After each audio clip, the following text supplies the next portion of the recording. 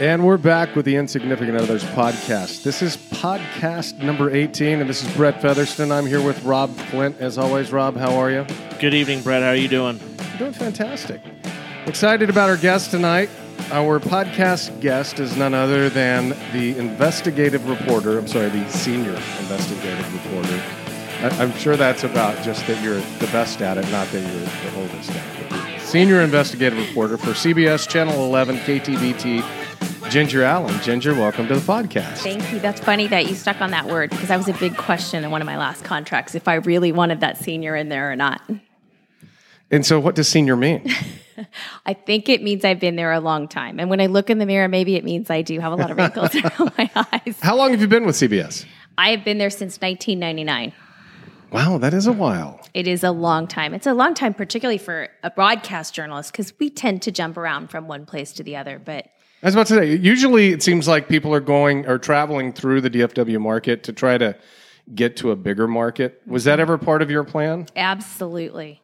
And I can't actually say that Dallas was ever part of my plan. I grew up in California.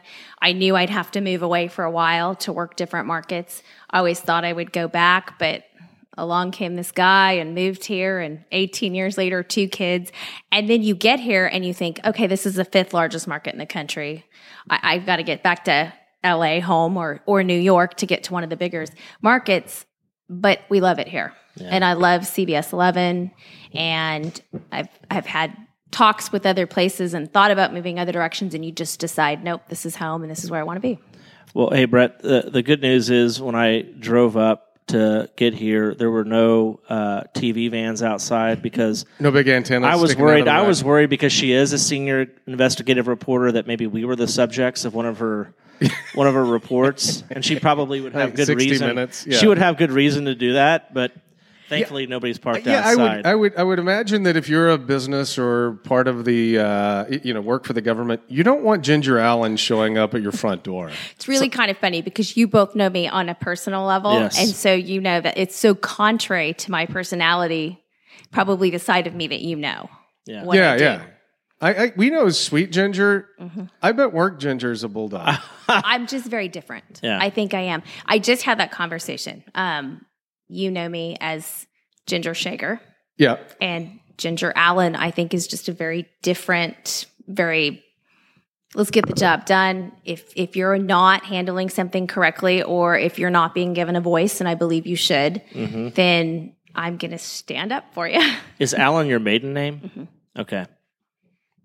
Okay, so in your career, you have won numerous awards. So I was looking through your bio, from the Edward R. Murrow Award, the Lone Star Emmy Award, a Stephen Philbin Award from the Dallas Bar Association, the Texas Gavel Award. You have won a ton of awards, which I'm going to take it to mean that you're really good at what you do. So no, I've just done it for a long time. Remember, we established that.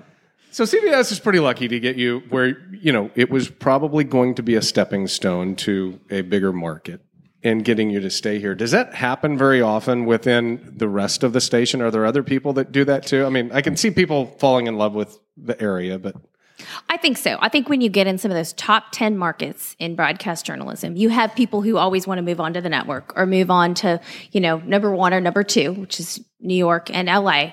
But when you get into those top 10, you're pretty happy. It's a great journalism environment. They're doing great work. You're working with people that you have so much respect for. So I think a lot of people get settled in those top 10 markets. Now, beyond that, you have people jump around all over the place. Yeah. Okay, so what I thought we'd do is start talking about a little bit about your background and how you got into TV, and then I'd love to hear some about your the investigations you've done. Mm-hmm. We talked a little bit about, before we start recording, about the one you're doing now. But tell us a little bit. You grew up in Southern California. What was it like growing up? Normal, middle class upbringing? Anything notable about that? I think I was like we all have boys the same age. Yep. And then I have a little girl. I think I was very much like our kids. Oh, we all have girls the same age, too. There you go. Yeah, we do. That's right. I was thinking Boys about and that. girls. As I said it. I'm sorry. Don't ignore the kid that I I actually like. You actually said the other day she was your favorite. Oh my gosh! I hope my son's not listening to this podcast. I know we're going to broadcast it. No, I think you said it right in front of him. I Rob. did. Yeah, there you go. There you go. We do. We have boys and girls, all the same age, and I think I was involved in everything I could possibly get involved in, like them. But I also knew, and I think this is why I was talking about our boys. I was just a year older than them. I was in 9th grade when I walked through the living room, and I had always loved speaking and been involved in different speaking opportunities, and I loved to write. And I remember right where I was in my parents' house when something came up about what I would do in the future, and my mom looked at the TV and said, I think you should do that. Oh, wow. So 1 year older than our boys. Wow. And from that moment, did you go, yes, I want to do that and start working towards it? And never looked back. And now sometimes I blame my mom for that. So who were some of your early inspirations? Oh my gosh. Ann Martin was on the local CBS station at the time. I went on by the time, and I can kind of walk through that, but by the time I got into college at UCLA and got to internship at the local station, I remember walking by her and asking her, how do you do it? Because I really want to be a wife and a mom too. And her advice to me is something I've told many journalists when I go speak to them now is, it's a balancing act and you'll figure it out. And that sounds crazy, but it is a balancing act. And that came from her early on. You know, it's funny, just completely getting off topic. I've told people about work-life balance it's never in balance. It swings back and forth, and you just got to know that it's kind of like a teeter-totter. You got to push it back and focus on family if you've been focused on work. There is no such thing as work-life balance because it's always out of balance. I love that. I'm going to repeat that now. It is true. You're always out of it, but you're always working to get it back. Okay, so for anybody listening to this, so my oldest daughter has talked about doing something in journalism. What advice do you have for kids that want to be on TV, that want to do what you do? I don't think you can ever start too early. I just told you, I know I made a decision early on about what I wanted to do. And I know that's not common at all. But for anybody that is thinking about it, look for every opportunity you can to speak. I spoke at my 8th grade graduation. We Are the People was the big song. Remember that? We are the people. We are the world. We are the world. So my speech was, we are the world. We are the people. It's up to us to start making a difference. And I remember the speech, 8th grade, but I wanted to be the one to speak. And then I wanted to make sure that every chance I got, whether it was ASB president or trying out for this opportunity, that I got up in front of a bunch of people and learned how to speak. Yeah. But more importantly than learning how to speak, every writing opportunity. Do you write your own stories now? Absolutely. And it's so funny that people ask me that. Yes. I mean, certainly I have producers that work for me, and every once in a while something is written for you. But my investigative reporting, I write 80% of them. Really? Yes. I mean, I have fantastic producers who go write it, but you still want to go back and put your hands on it. That's what got me into what I do, and that's what I love. Now, that's as an investigative reporter. I spent many, many years anchoring. Yeah, well, you were anchored in Cincinnati, right? I didn't anchor in Cincinnati. I was a reporter in Cincinnati, but I anchored when I came here. And I anchored prior to that in Bakersfield. So do you write your own stories as an anchor, or do you write your own script? You do go in, and you do go in. I anchored our morning show for a long, long time, and I didn't write much for that because by the time you got there, you were just trying to get on air. But those are written for you. So when you see the anchors sitting on the desk, most of that material has been written, but they've also come in and written some of the short stories that are coming up in between. We do this because we're journalists, so we love to speak and we love to write. And so any young person wanting to get into this has to know it's not all about somebody writing it for you and you sitting there reading it and somebody does your hair and somebody does your makeup. It's not half as glamorous as many young people may think. You're saying that Ron Burgundy wasn't an actual description of what it's like? There's probably a lot of truth to that. There really is. Okay, without naming names, completely getting off the linear path that I had previously described. I'm afraid of where you're going with it. Without naming names, is there anyone that you've worked with where you go, that guy is so much like Ron Burgundy? Oh, certainly. Certainly. Okay, now name and I'm names. going to tell you, Doug Dunbar, our main anchor, can do a Ron Burgundy like no one else. He doesn't act like him. That's funny. He does a great impression. I would think that a movie like that probably did as much harm as it did good for your profession. It did, but I think there's a lot of satires out there about a lot of Yeah. a lot of roles, right? Gotta laugh so at it, though. you have to laugh at it. There's certainly a lot of truth to it, but Okay, there's so a lot of hardworking people. 9th grade, you decide you want to be on TV. You go to UCLA. Did you work on like the school radio, the school TV station? Did they have that back then? Well, and you mentioned your daughter's interest in it. Yeah. So that's another. Back then, it was the local cable TV stations. So by the time I was 18 years old, there was a local cable station, Downey Continental Cable, and I knew there was a heated political race going on. So I went down there and told them I wanted to do everything I could to help cover that. And I ended up right in the heart of something at 18 years old in this race one night, and we rushed back to get it on the local cable station. And I laugh to this day because I think I had 5 viewers that night. Of course, my mom and dad, and then maybe the 3 friends that I told about. But it was that opportunity, and that's something else I encourage young people to do, is intern in whatever you're interested in. But there's certainly an opportunity out there. For me, it was, I could name 3 different cable stations I had been worked on and had been live on TV by the time I was 19 years old. But at UCLA, I was blessed enough to be in the number 2 market in the country, which was Los Angeles. And so I interned. You just go in there and you tell them, I'll pick up trash off the floor. And then, hey, can I go out? I mentioned Dan Martin. Can I go out with her today? She's going on a story. So that was, I think, 2 avenues that I absolutely advise to every young person. So has that changed now? I mean, with the internet and then social media forums for aspiring journalists to get their word out or to fine-tune their craft, do you see more and more young people pursuing those avenues to create their persona and or kind of legitimize their skills? I think there are so many more avenues for them to do that now. And I think it's a good thing. Yeah.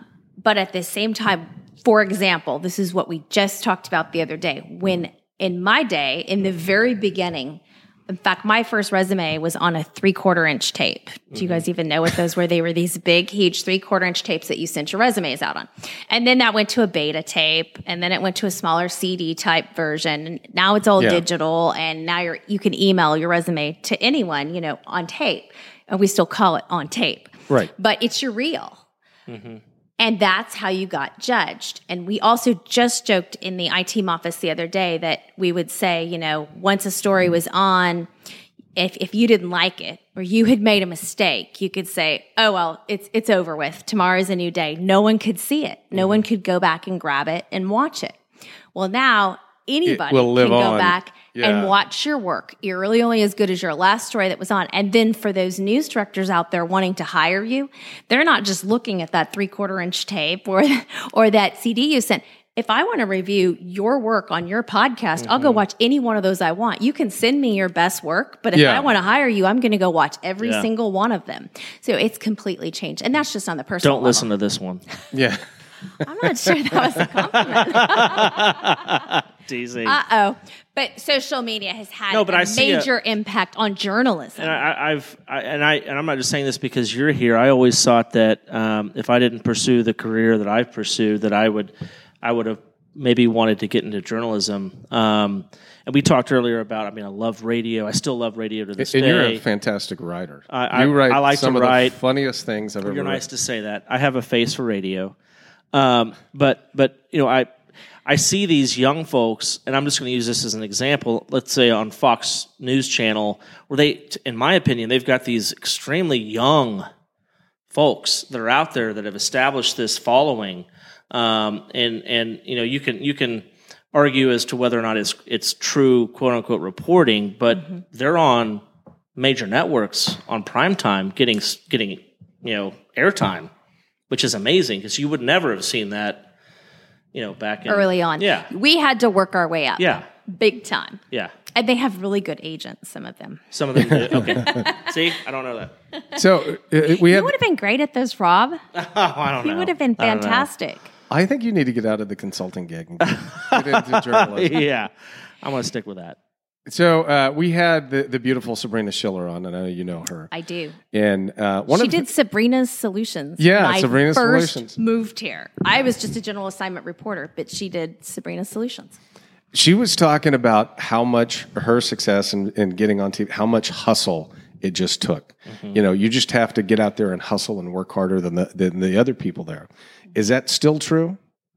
I definitely think it is. And going back to what you were talking about with social media, that's made us have to hustle even more, probably even since Sabrina has left. Yeah. It's amazing the difference, because now it used to be that we could break something at 5 o'clock and you weren't going to find out about it until we told you about it at the top of the hour. We can't hold that anymore. We've got to break it on Facebook. We've got to break it on Twitter. We have Instagram accounts. We have to push that as quickly as possible, because if CBS 11 doesn't do it, then somebody across town's going to have it, and then they're going to have the scoop on that, and then you're going to watch them for that information. So the hustle is not just, I've got to turn a story for the 4 o'clock and the 5 o'clock, and then I need a quick version for the 10. It's all these other mediums that are now out there. Yeah, you expect instant news. It's funny. Maybe it was Thursday. Susie called me. She was out driving. She said, there's these buses going by with like a police escort. You know, Google it and see what's going on. I couldn't figure out what it was, but the expectation was I could just get on Google and find out who these people were, what it was live. I think she thinks it was, I didn't realize the women's NCAA national championship game was in Dallas. I think it was those buses. Yes, that was exciting. Is that what it was? I think so. That's what we assume. But. And that's it. You get on and you Google it immediately. And let's put this in perspective. If I haven't reported it to you, or CBS 11 hasn't reported it to you, you're going to go somewhere else and follow them for that information. But that's so different than the days when Sabrina and I and so many of the rest of us started. So I think the hustle's even worse. Mm-hmm. But probably some of that too is just, you've got so much information to get out there. I think it would surprise people how much work goes into a day's work to put on a 2-minute piece. Right. I believe that. Mm-hmm. Okay, so was Bakersfield your first job, first real?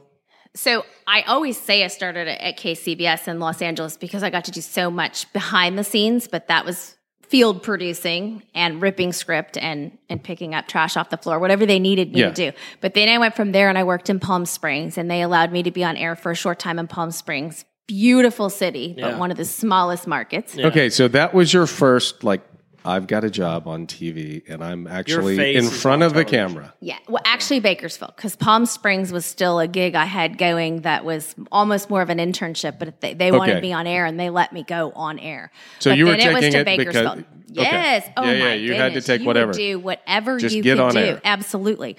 To learn this, but also to make your mistakes in a very small market. So Bakersfield, I went in at 2 o'clock in the morning and anchored the morning cut-ins and was a general assignment reporter. And then I was a weekend anchor in Bakersfield. And ironically, that's where I met my husband, Scott. And then he moved. And I'd ask you that before we went on, but the farmland out there. Yes. Okay. It was great. Agriculture. He's in the agricultural business. And so California, and particularly Central California, was fantastic for that. I needed to be in a small TV market so I could make those mistakes and learn all that we learned in those small markets. So I anchored and reported out there. And then my next gig was in Cincinnati, Ohio. So you asked me how I got to Cincinnati, Ohio. And that was so I worked at ABC in Bakersfield, then NBC in Cincinnati, Ohio. And in Cincinnati, I was really blessed. I was a lead nighttime reporter. They let me do some fill-in anchoring. You asked me about that. But I also worked with what was called NBC News Channel. So I still to this day say this was probably some of the most exciting reporting I ever did, because all the affiliates in the country would use me when they needed a reporter just to send out and report for all the affiliates. So you weren't quite at the network level, but if there was something really big that had happened, you had the opportunity to go out and cover it for all of the affiliates, and it would be fed out. Well, so you could go national at that. Absolutely. Yeah. And we were on MSNBC, and we followed lots of tornadoes, so the Weather Channel would take us at times. So this was in my mid to late 20s, and it was extremely exciting particularly for my family on the West Coast, because I was halfway across the country, and I waited for the phone to ring so that I could go out on one of these assignments. So it was the ball drop in New York. It was the tornado that hit Nashville. It was Hurricane Danny that hit the East Coast at that time, and one weather event after another. But you were waiting for the call to go on the next big story. And remember, at this time, I'm in Cincinnati, Ohio. That's a 40-something market. I've met this guy I want to marry back in Bakersfield. So we got to figure out where to get to a big place to work. And, of course, I'm loving journalism and not really wanting to settle down, still thinking I'm going back to LA or New York to work. But the gig came along in Dallas, and he moved here to Dallas. And so that was a great place to follow the agricultural business. And I'm thinking Dallas is a top 5 market. And so CBS called me back here, and I left the gig that I loved so much with NBC that let me travel so much. You're not married, you don't have kids. Yep. And came back here. So that was 1999. And been here ever since. I have been here ever since. And I joke, I have worn almost every single hat there is to wear in the newsroom, except flying the chopper. And I'm not so convinced they won't call me for chopper training next week. You said 1989? 99. Did I say 89? I meant 99. 99. Okay. Just Yes. want to make sure. Yeah, we don't need to stretch the senior part of that anywhere. So I'm glad you corrected me. Okay, 99. Yeah, 99 is when I came back here and have been here ever since. So you have one of the longest tenures in the DFW market. I think I do. Mm-hmm. Even when I anchored our morning show, there was a point where Scott Sams and I had been the longest running morning team there for just a short time. Really? Mm-hmm. Okay, so Yeah. how long have you been doing investigative reporting? I have done investigative off and on. Do you guys remember Tracy Rowlett? Yeah. Okay, so Tracy is a good friend, mentor of mine. He came to do our 10 o'clock show and be our main anchor when he came from across town. And I remember sitting around editorial meetings with him, and I love stories that were enterprising and innovative, where I could dig. I mean, I had spent so much of my career, with all due respect to covering the local parade or whatever the local crime was that day. Everybody in town was doing that. So I'd come to the table and I'd go, hey, there's this issue I really want to dig into. Tracy picked up on that. And I probably do investigative reporting because of him, because he came to me and he said, we really need you to move over into the investigative reporting. You're bringing stories to the table no one else is talking about. You like to dig. I humbly say, he said, you have the brains to dig into these things, so I think you should take that direction. The first thing I said to Tracy was, this was shortly after the tornado had hit Fort Worth. Do you remember that? Yeah. I loved being live. There's nothing I got a bigger thrill out of than getting out on a tornado or a hurricane and following it and being live and talking nonstop. But this was going to pull you back, and you weren't going to do that general assignment reporting. You were going to end up, working on pieces maybe for weeks or months before they ever go to air and you weren't on. Tracy, I don't want to do that. That's not what I'm good at. I'm good at the walking and the talking and the showing and the telling. And I'm so thankful for him now, because I really do feel like this is where I can make a difference with my reporting.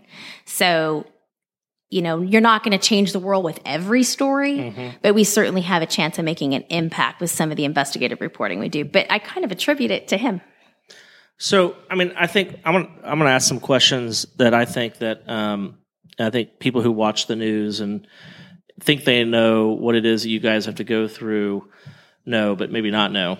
So when you're on live TV or you're about to go live, and when you see it, you got these bright lights in your face, and you have someone talking in your ear, I'm assuming, that says, okay, 3, 2, 1, you're on. So are you speaking completely ad lib at that time? Are you reading off of some kind of a card or some kind of a digital cue? So walk me through that process, because I think that we assume, we meaning the Joe Blows that watch the news, and we don't really know how that all unfolds. The answer to your questions are yes, yes, and yes. It's Okay. every one of those. Every one of them? So in a live breaking situation, we hear officers are shot downtown. It's going to end up being one of the biggest national stories there is. We move every crew we possibly can to downtown Dallas because this is happening. And they tell us the minute you get there and you can get a signal up, you're live. You're gone. You don't have time to think about that. You just go. And that goes back to what I was just telling you. That is one of my So it's an favorite adrenaline things rush. to do. So do you have, because news, it can change on a dime and at any point. I mean, it could change as you're talking Absolutely. midway. So do you have somebody talking in your ear? It's a little bit of both. So, let's say there's something that breaks and, we need to funnel it down to you. So I'm saying, Ginger, okay, there's now 2 confirmed dead and suspect is still at large. And so you're processing that, but you're also talking at the same time, which can't be easy. It's true. You kind of do have several different processes going at the same time. So honestly, you can't stand the producer who won't shut up in your ears. Yeah. That's bad. But you also need them feeding you information. Yeah. So in those live breaking situations where you're talking and they need you just to keep going, you're hoping they're coming back and they're feeding you some information so that you can say it. That's live in the field. Yes. Live on the desk, let's go back to, and I'm using the example of, officers downtown. Sure. One of the biggest stories we've had here in the last few years. So the people in the field are walking and talking and saying everything they can to show you the scene. And a producer may be talking in your ear to give you some information. But for the most part, you're on the scene. So you have the latest and you're trying to get it. The person sitting back on the desk, the anchor, is really relying on the producer in their ear. So when you turn on the news and you see, breaking news, we're cutting into this programming right now, because that's being fed to them in their ear, typically in a live breaking situation by a producer. But the reporter on the scene is considered the expert and needs to be getting that information out there. So that's breaking, and you ask that. Okay. When you turn on the news at 5 or 6 o'clock at night and you see a reporter standing there and there's nothing breaking going on behind them, they've typically worked all day long to gather that information, or they've had at least an hour or so to get there and get the information. And that's something they've planned out, what they're going to say and how they're going to deliver it. And we're trying to deliver it as quickly as we can with the most information, so we're not taking a lot of your time. So that's planned. So it's very different. And then they might be live with a little bit of video that rolls behind it, or they might have spent their whole day putting together what we call a package or a story, which is about a 1.5-minute version of something that's been edited, and that's laid to tape and rolled. And so that's all been pre-produced. Okay. So it's, sometimes you're live and you're just talking. Sometimes you have an idea of what you're going to say and you've planned it out.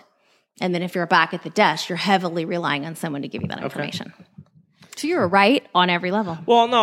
I think to anyone who watches the news, it's fascinating just to kind of try to understand what it is that goes on behind the scenes. Well, and talk about behind the scenes. Have you ever seen them pull what we call the IFB, which is our earpiece, out of our ear?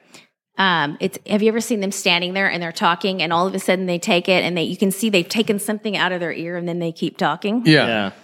That's typically one of 2 reasons. They might be getting some kind of feedback, so they're hearing themselves and it's driving them crazy. Or the producer's back there giving them far too much information, and they just need to be able to talk. What's being fed in and they're trying to talk at the same time. Right, and not to blame it on the producer. It could also just be an open mic back behind the scenes, so they're getting all this feedback. But I guarantee you guys will be watching the news, in the next week or something, and you'll see someone take. Yeah, that's what's happening. So we typically have that in our ear. I just think it would be completely crazy to try to speak elegantly and coherently with somebody chattering in your ear. I don't think I could do that. Wait. Susie doesn't do that to you? Tracy does that to me all the time. Now I don't speak eloquently or coherently. Yeah, even without chatter, I can't do that. Hey, now, you know how much I love Tracy and Susie, so I'm here to defend them. Yeah. It doesn't happen all the time. We heavily rely on them, too. Yeah. Because sometimes you're standing out there and they want you live and they want you talking in a breaking news situation, and you're saying, well, give me some information so I'm not just standing here. What was the movie with William Hurt in Broadcast News? Broadcast News, yeah.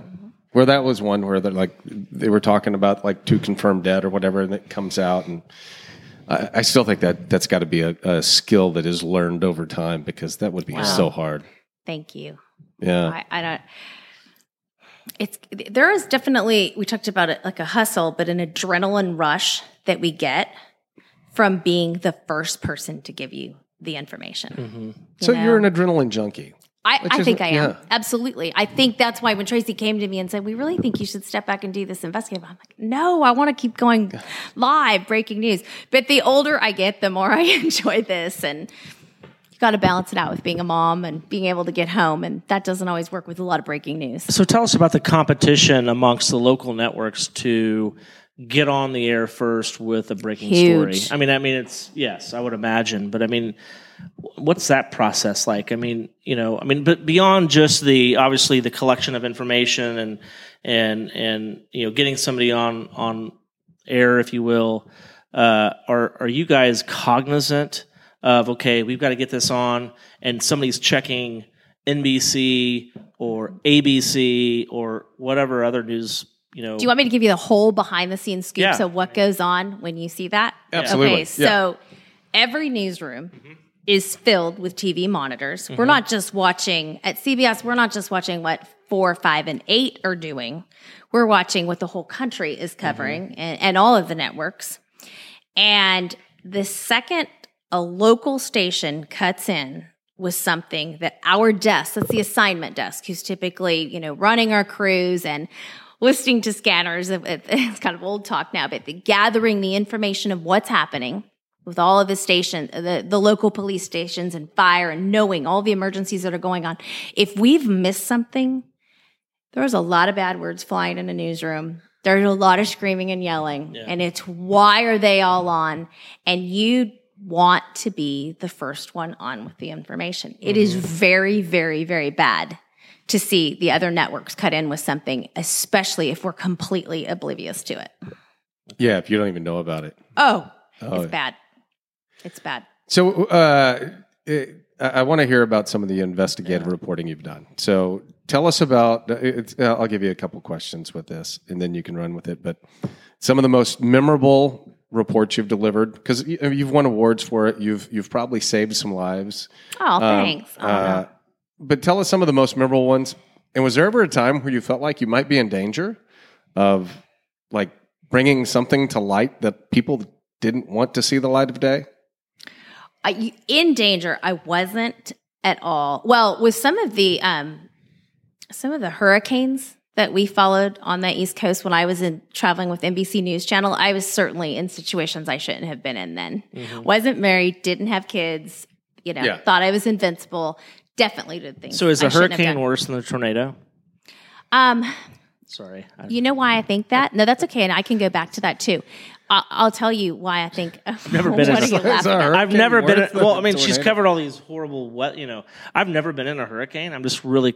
Have you been in a tornado? I've been in. Yeah, I mean, I'm from Oklahoma. I mean, Anyway, just real quick. I've never been in the heart of either one, but I've certainly been in the bands of a hurricane and in the direction of a tornado.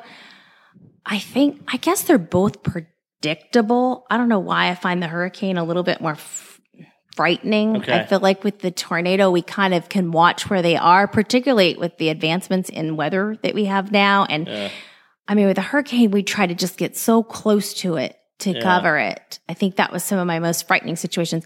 I remember being asked by MSNBC one time, because they knew I was from California, but I was in Florida covering a hurricane.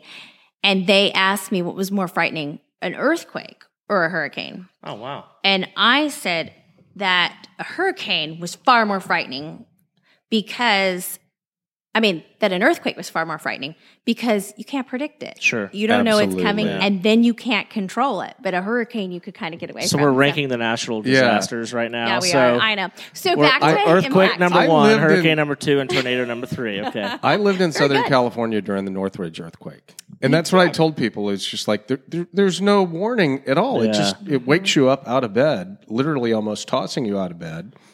But at least with a hurricane and a tornado, there's some warning. You take shelter too. Yeah. You can't take shelter except you get under the doorway, for an earthquake. But you take shelter. I didn't mean to digress, but I was. That's funny that you asked that because we've been asked that before, and then I've actually had them ask me live to compare it to the earthquake. But you asked me the most. But I think tsunami will be the top natural. Anyway. Oh, yeah, that's. I mean, I knew you guys would be fun. Rank the natural disasters. Okay.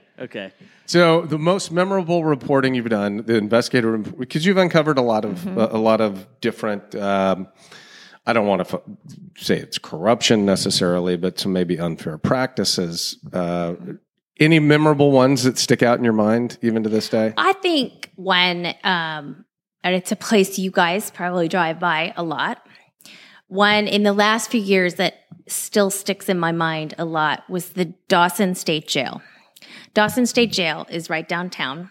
It was a 9-story building that housed primarily women, but some men.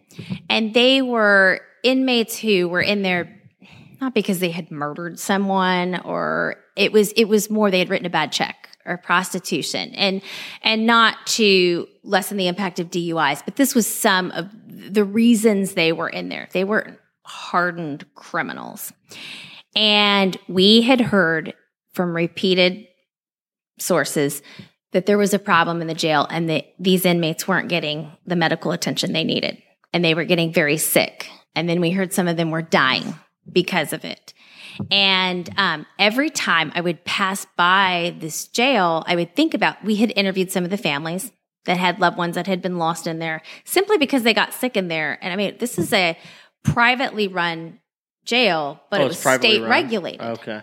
And so our tax dollars were contributing to it. And so we got kind of attached to some of the families, and we did one story and another story, and then more stories would come out of there about problems. And I would drive by this jail. You can see it when you drive by downtown. And I just felt like I heard these people crying out, help us, help us. Like, we're sick in here. We're dying. And I literally would drive by in my car and hear myself. We did this investigation for about 2 years, and I'm leading up to where this went. I would say out loud, I hear you. I hear you. We'll keep the investigating going. Former employees came forward talking about some of the alleged abuse in there.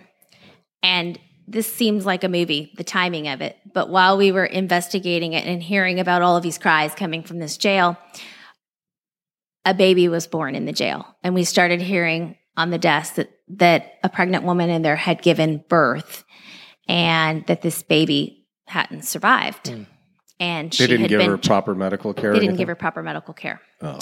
And I said, that can't be true. This is just someone that's heard our story. They're calling and they're complaining, because we had told 3 or 4 other stories, horror stories from out of there. That can't be true. It's just another crazy call. And that'd be a whole nother segment, the crazy calls we get on the desk, but that can't happen. It turned out to be true.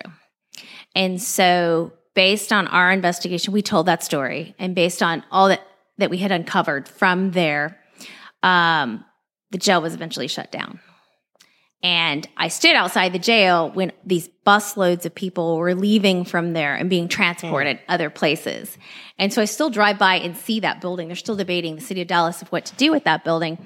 But I somehow felt like our reporting potentially saved some of the people in there. So 2 years. So were there multiple stories? So this is not just a single blockbuster aha moment story. This was multiple stories over a 2-year period that just culminated into this jail being. And then right in the middle of our investigation, we get the call at the desk that the worst thing you could possibly think had happened was, someone kept saying, I'm pregnant, I need help. And that's incredible. And that's what had happened. And so then when you see change, you see policy change, because legislators get involved and the state gets involved. And when you see that happen, you feel like, oh, wow, I really can make a difference.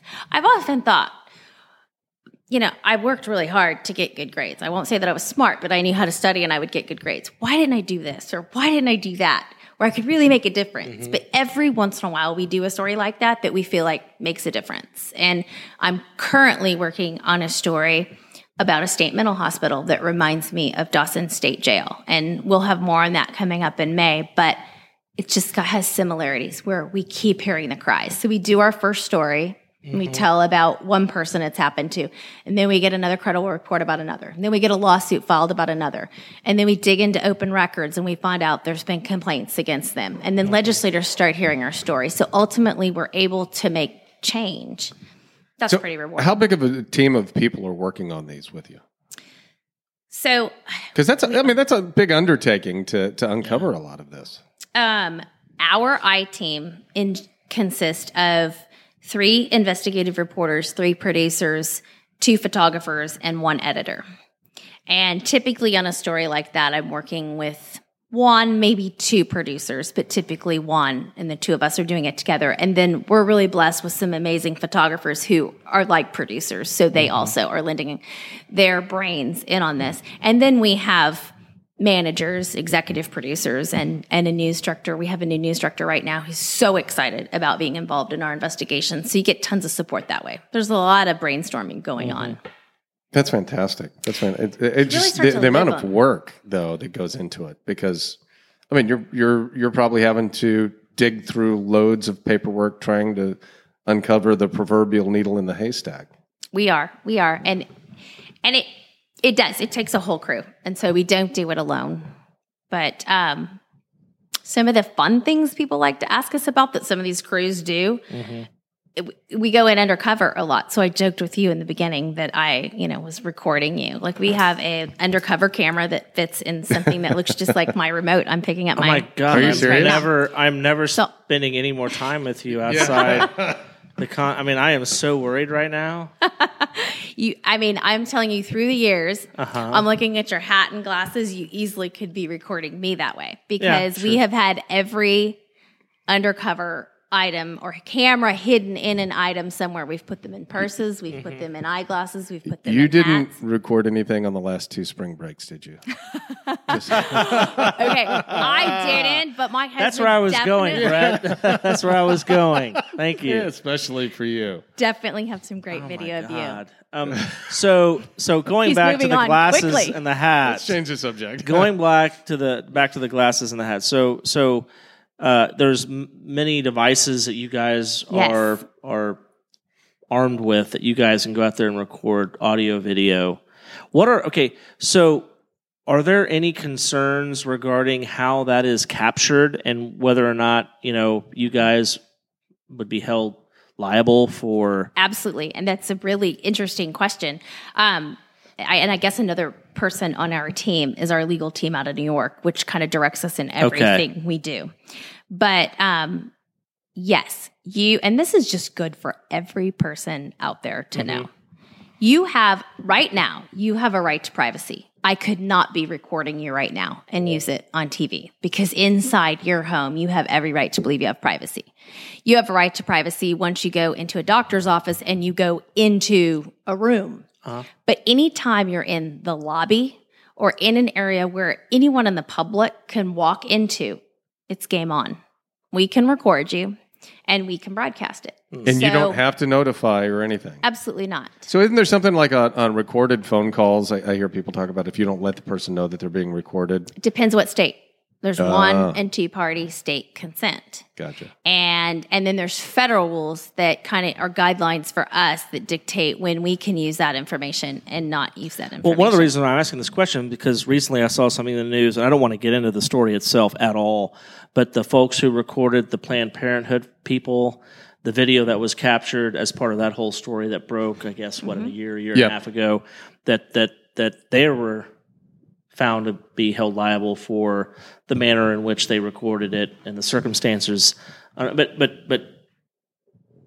applying that to you and what you do, I didn't know. Obviously, there are sensitivities there that you guys have to be mindful of. I know you don't want to get into this, but that judge in that case has actually donated to Planned Parenthood throughout the year. See, I didn't want to make this political. I didn't want to do it. Anyway. Okay. See how quickly I step away from the mic?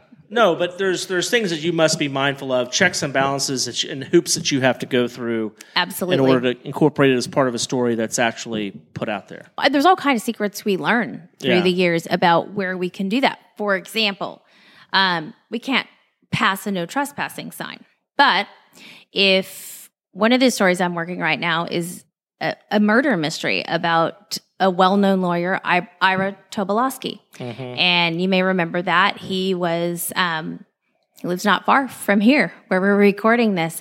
And someone went into his home around 6 a.m., into his garage, created a fire in his house, and he died. He was later found murdered in his garage. And that happened almost a year ago. He was well-known, well-loved, prominent attorney, and there still hasn't been an arrest. And we're still digging into that. In fact, we're about to have more information come out about it. You don't want to break it right here on the podcast? We can do that. What would you like to know? Who did it? Was it Rob? No. No, we don't know who did it. But talking about where we can go and where we can't go. There were a couple of homes in some apartments where search warrants were served, and we will reveal some of that information in our story. So when you talk about going to an apartment complex and can we go all the way to the apartment if it's gated, think about it. The gates are closed, but as media, if those gates open, and you can walk in. Can you drive in? Yep. Yeah. So can we. Yeah. So these are just some of the secrets you learn of journalism. If the public can go there and they can do it, then we can go there and we can do it. If you can record video on your phone in a location, then we can record it. Have you ever recorded or put out a story, an investigative report that ended up in a crime being solved? Yeah, it's a heartbreaking one. You kind of just struck a chord with me, you may. Many times. There's one, though, that still haunts me. It was back to Bakersfield, back to my days back then. I remember I get really emotional. We talked about knowing, we're friends. So you know the friend side of me. So you take a lot of these things home with you. And it was another murder case. And gosh, you probably don't even want this for your podcast. It's very sad. I stood with a father really mourning the loss of his child. I remember shaking his hand. I still remember that. That's what bothers me so bad about this. And telling him I would pray for him. And we were standing not far from where the child's body had been rolled in a sleeping bag and was found. And can you guess who did it? The father? Yes. Oh, my God. But fortunately, our digging and our investigation led to discovering that's what had happened. But some of these stick with you. That's back to my Bakersfield days. That's a long time ago. So I don't know why that one came to mind, but that's a crime that still haunts me. So you've got murder, you've got, jail issues. I mean, inefficiencies in terms of how, institutions are run with taxpayer dollars. What else? I mean, you guys do a lot of consumer type I love stories. the consumer too. That's fun. I like those. There's no threat there. You're informing people on how to make better decisions. You did ask me what other types of stories. You asked me if I was ever scared, and that led to some of the weather coverage I had covered. There was one other time I remember very well being scared, and it turned out not to be anything now that I should have been afraid about, but I called Scott at the time.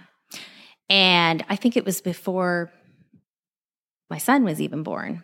But I said, this is probably the most afraid I've ever been. I just want to tell you I love you. It was after 9/11. And you may or may not remember this, but there was a radiologist in San Antonio, Albador Al-Hazmi, who they thought had funded the attacks. That he was one of the people that had funded the attacks. So they sent me down to San Antonio for 2 weeks to dig into that, find out what we could find out about him. So I'm going to fast forward really fast and tell you he was completely cleared. And it was one of my most favorite interviews ever because I went back and had the chance to interview him about how he had been so scrutinized and ostracized and accused. And he really was completely innocent. Went back to the Middle East, moved out of Texas, and I assume has never come back, but he agreed to an interview before he left. But that was about 2 years later. So when we went down there and hit his neighborhood, within a week, you had media from all over the country coming in because you thought he was a potential terrorist. And you're thinking it's a sleeper cell or something, and I'm it's going to be so thinking scary. the door's booby-trapped as I'm walking up to the door. Yeah. And I can still see his neighborhood, and I can still remember calling Scott and saying, I have to go to the door. I have to go knock. This is my job, but I'm uneasy. There were kids' toys, little tricycles, and he was a father. He had 2 small children. Yeah. All just like yours, probably. If you looked out back, there's kids, there's signs of kids everywhere. Yeah. But I remember thinking with each step, I didn't know if he was a potential terrorist who had just created this disaster and tragedy. And was I about to go knock on the door, and who was going to answer, and did I really want someone to answer? So that was a time I was terrified. Completely off topic, but that reminds me, remember in the Atlanta Olympics, the guy they thought put the bomb there? And apparently he didn't do it, and it completely ruined his life. He couldn't go anywhere. Yeah. That's completely. horrible. And we realize we run that potential with every single story. And so I talked about my favorite person on my team is a man named Andy Siegel, who's a brilliant lawyer out of New York, who reads everything we do before we it say goes it in on the air. investigative. Yes, investigative wise. Yeah. Now, when you're live on a breaking situation, no, but I mean, but we're always running the risk of potentially defaming someone or being wrong. Yeah. And you have to be careful about that. so have you ever been working on an investigative report? You're fired up, you're passionate about it, only to be scooped by another station? Gosh, that's never happened to me. No, I'm just kidding. I'm sure that it has. I'm trying to think of an example. Yeah. But that happens more in, for whatever reason, unless we're digging into something political or a well-known, something's happened and then we're just going to try to expand it and work harder on it. We typically here locally are working on different big investigations. For example, I was the only one that covered the Dawson State Jail. The others may be digging into the murder that we just talked about. But I think in the investigative units, we typically enterprise those stories and come up with our own. So what Brett Shipp might be working with on at Channel 8 is not typically what I'm working on. But if we do find out we're working on the same thing and we might have some scoop about it, then we typically try to scoop each other. Yeah. But I would also say, speaking of Brett and some of the other investigative journalists in town, there's a respect too. Yeah. You know, that's he's been covering it. Yeah. There's plenty other out there for me to cover it. Well, on a daily basis, the general assignment reporters are doing everything they can to beat one another and scoop one another. And you're do they in trouble. go so far as to here's a stupid question, to follow each other?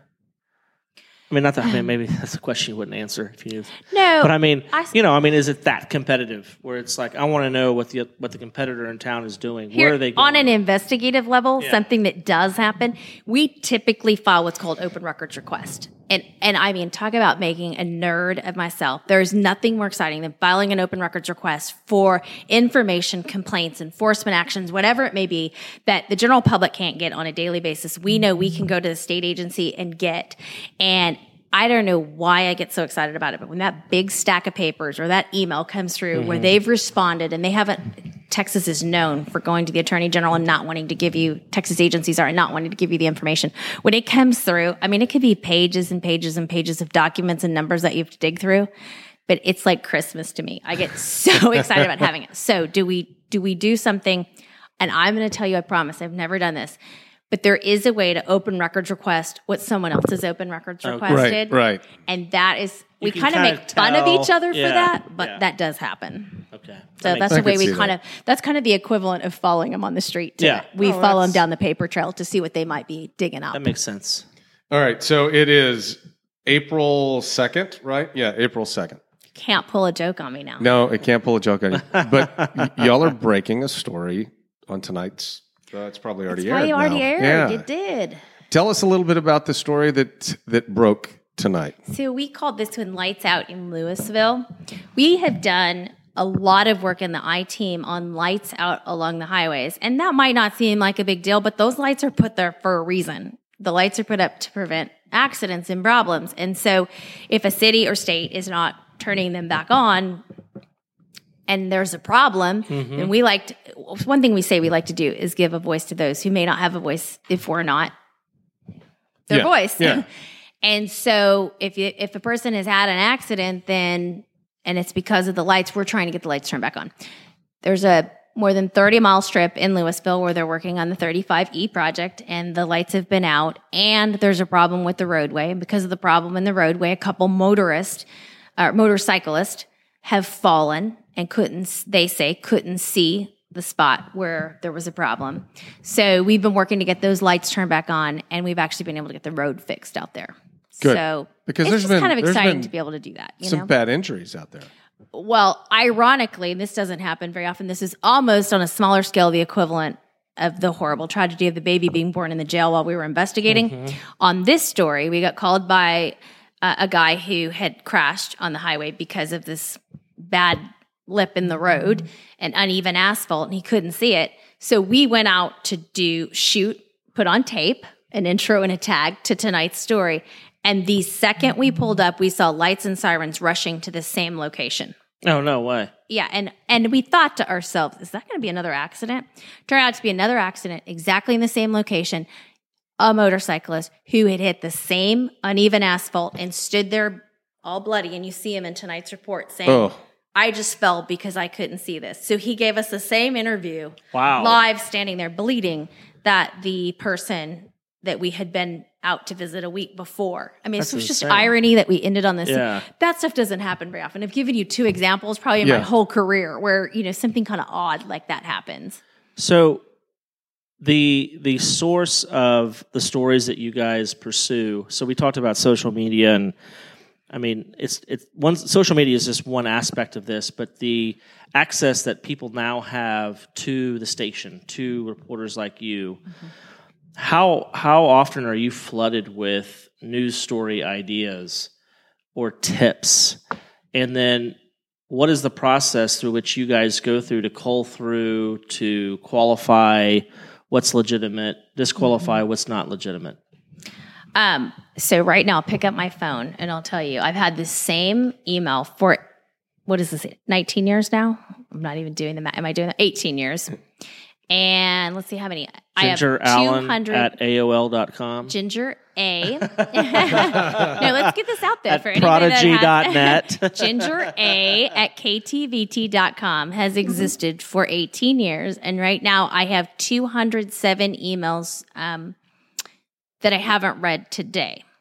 I would say that 20 of those are story ideas that have just come through today.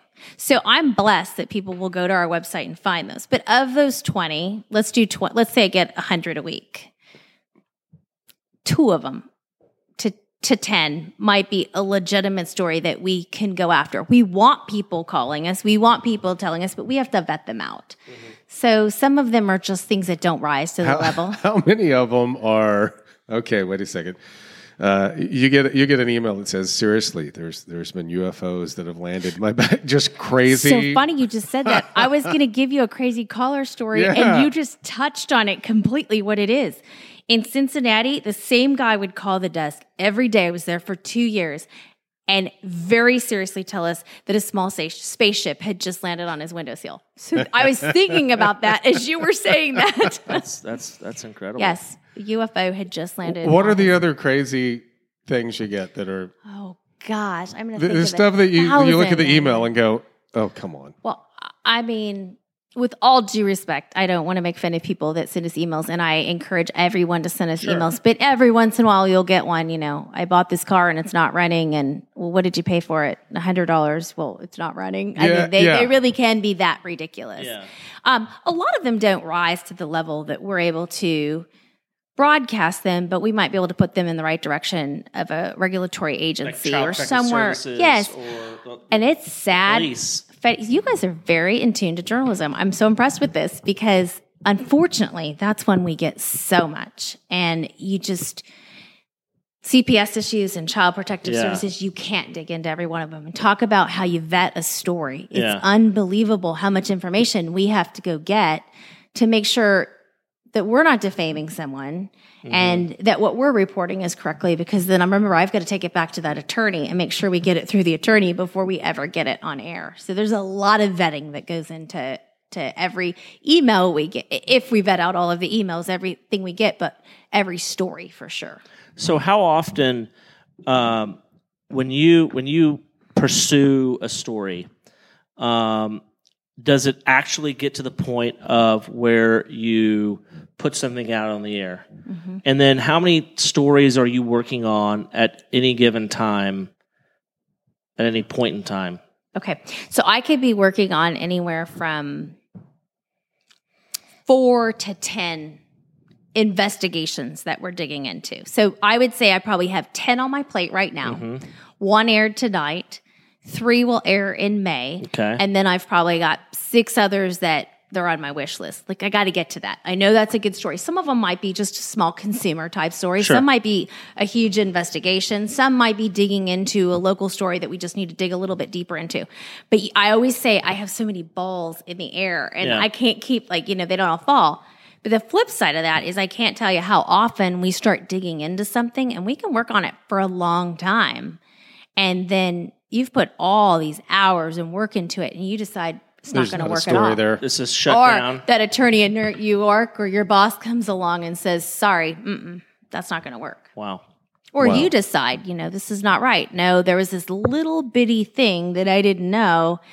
And it could be someone coming to you with something, and you we have to dig into people's background. If you brought a story to me, I need to make sure you're not an extremely litigious person who's just complaining about everything. Yeah, that's a good point. All right, so our time is starting to wind down here. So I got a couple questions for you, and I'll let Rob finish with a couple questions too. Who in the Metroplex in your industry do you really look up to? Who are you mentioned Tracy Rowlett. Yeah. I love Tracy. I think he's probably my all-time favorite here. He's a journalist that just truly, my favorite journalists are the ones who are the same on air as they are off air.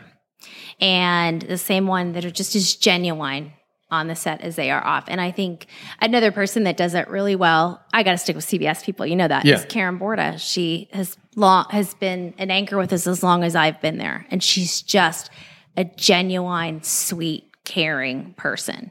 And I think you talked about your daughter wanting to do this. The best advice I can give a journalist is, yes, go learn to speak, go learn to write, but report from your heart.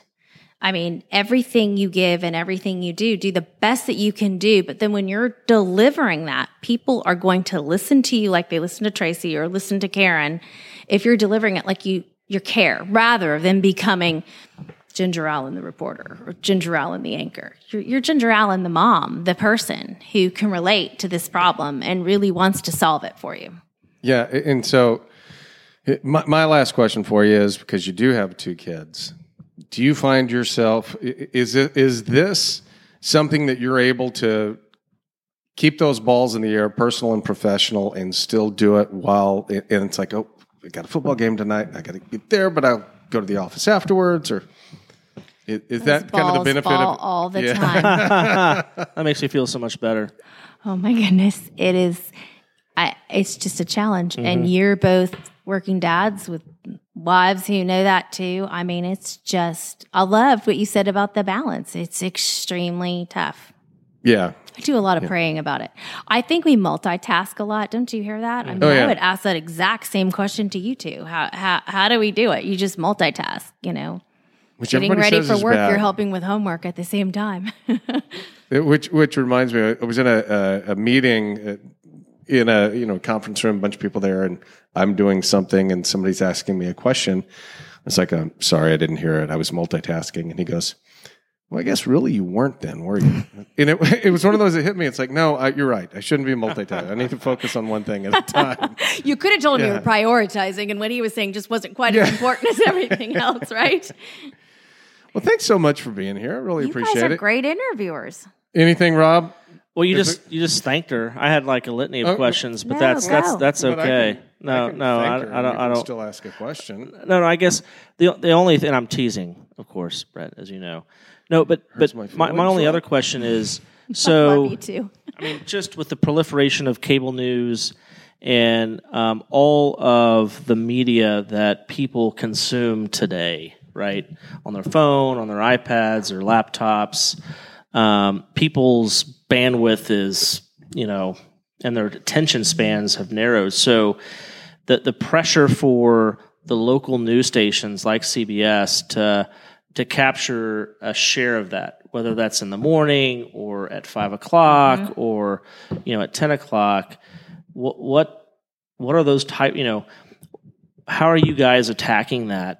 What are you guys trying to do to kind of get yourself out there so that you differentiate yourself not only locally but nationally and all the other stuff that's out there? I think it's the greatest challenge that we face, and it's changed in my business so much because there are so many avenues that you're talking about of where people can go get their news.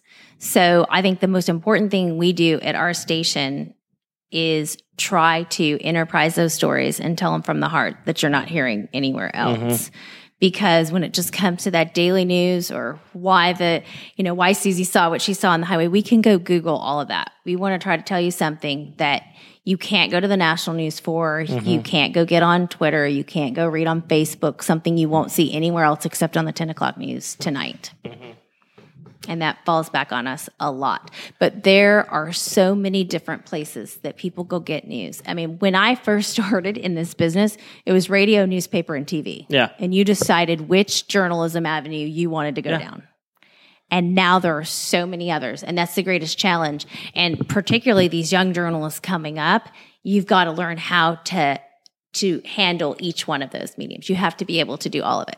Because my story that went on news tonight at 10 also had a print version that went on air that needed to be written like a print version. Right. And then we typically go do radio promotion on them. You have to know how to speak about them. So that's my best advice to journalists, but it is our greatest challenge. We still haven't got it figured out. If you could come consult us on that, that would be great. I mean, it's just it's one example of an industry that's been turned upside down, Completely. just in terms of the disruption that's gone think on what's with happened to technology. newspapers. Yeah, no, it's They've not. It's so true. Yeah.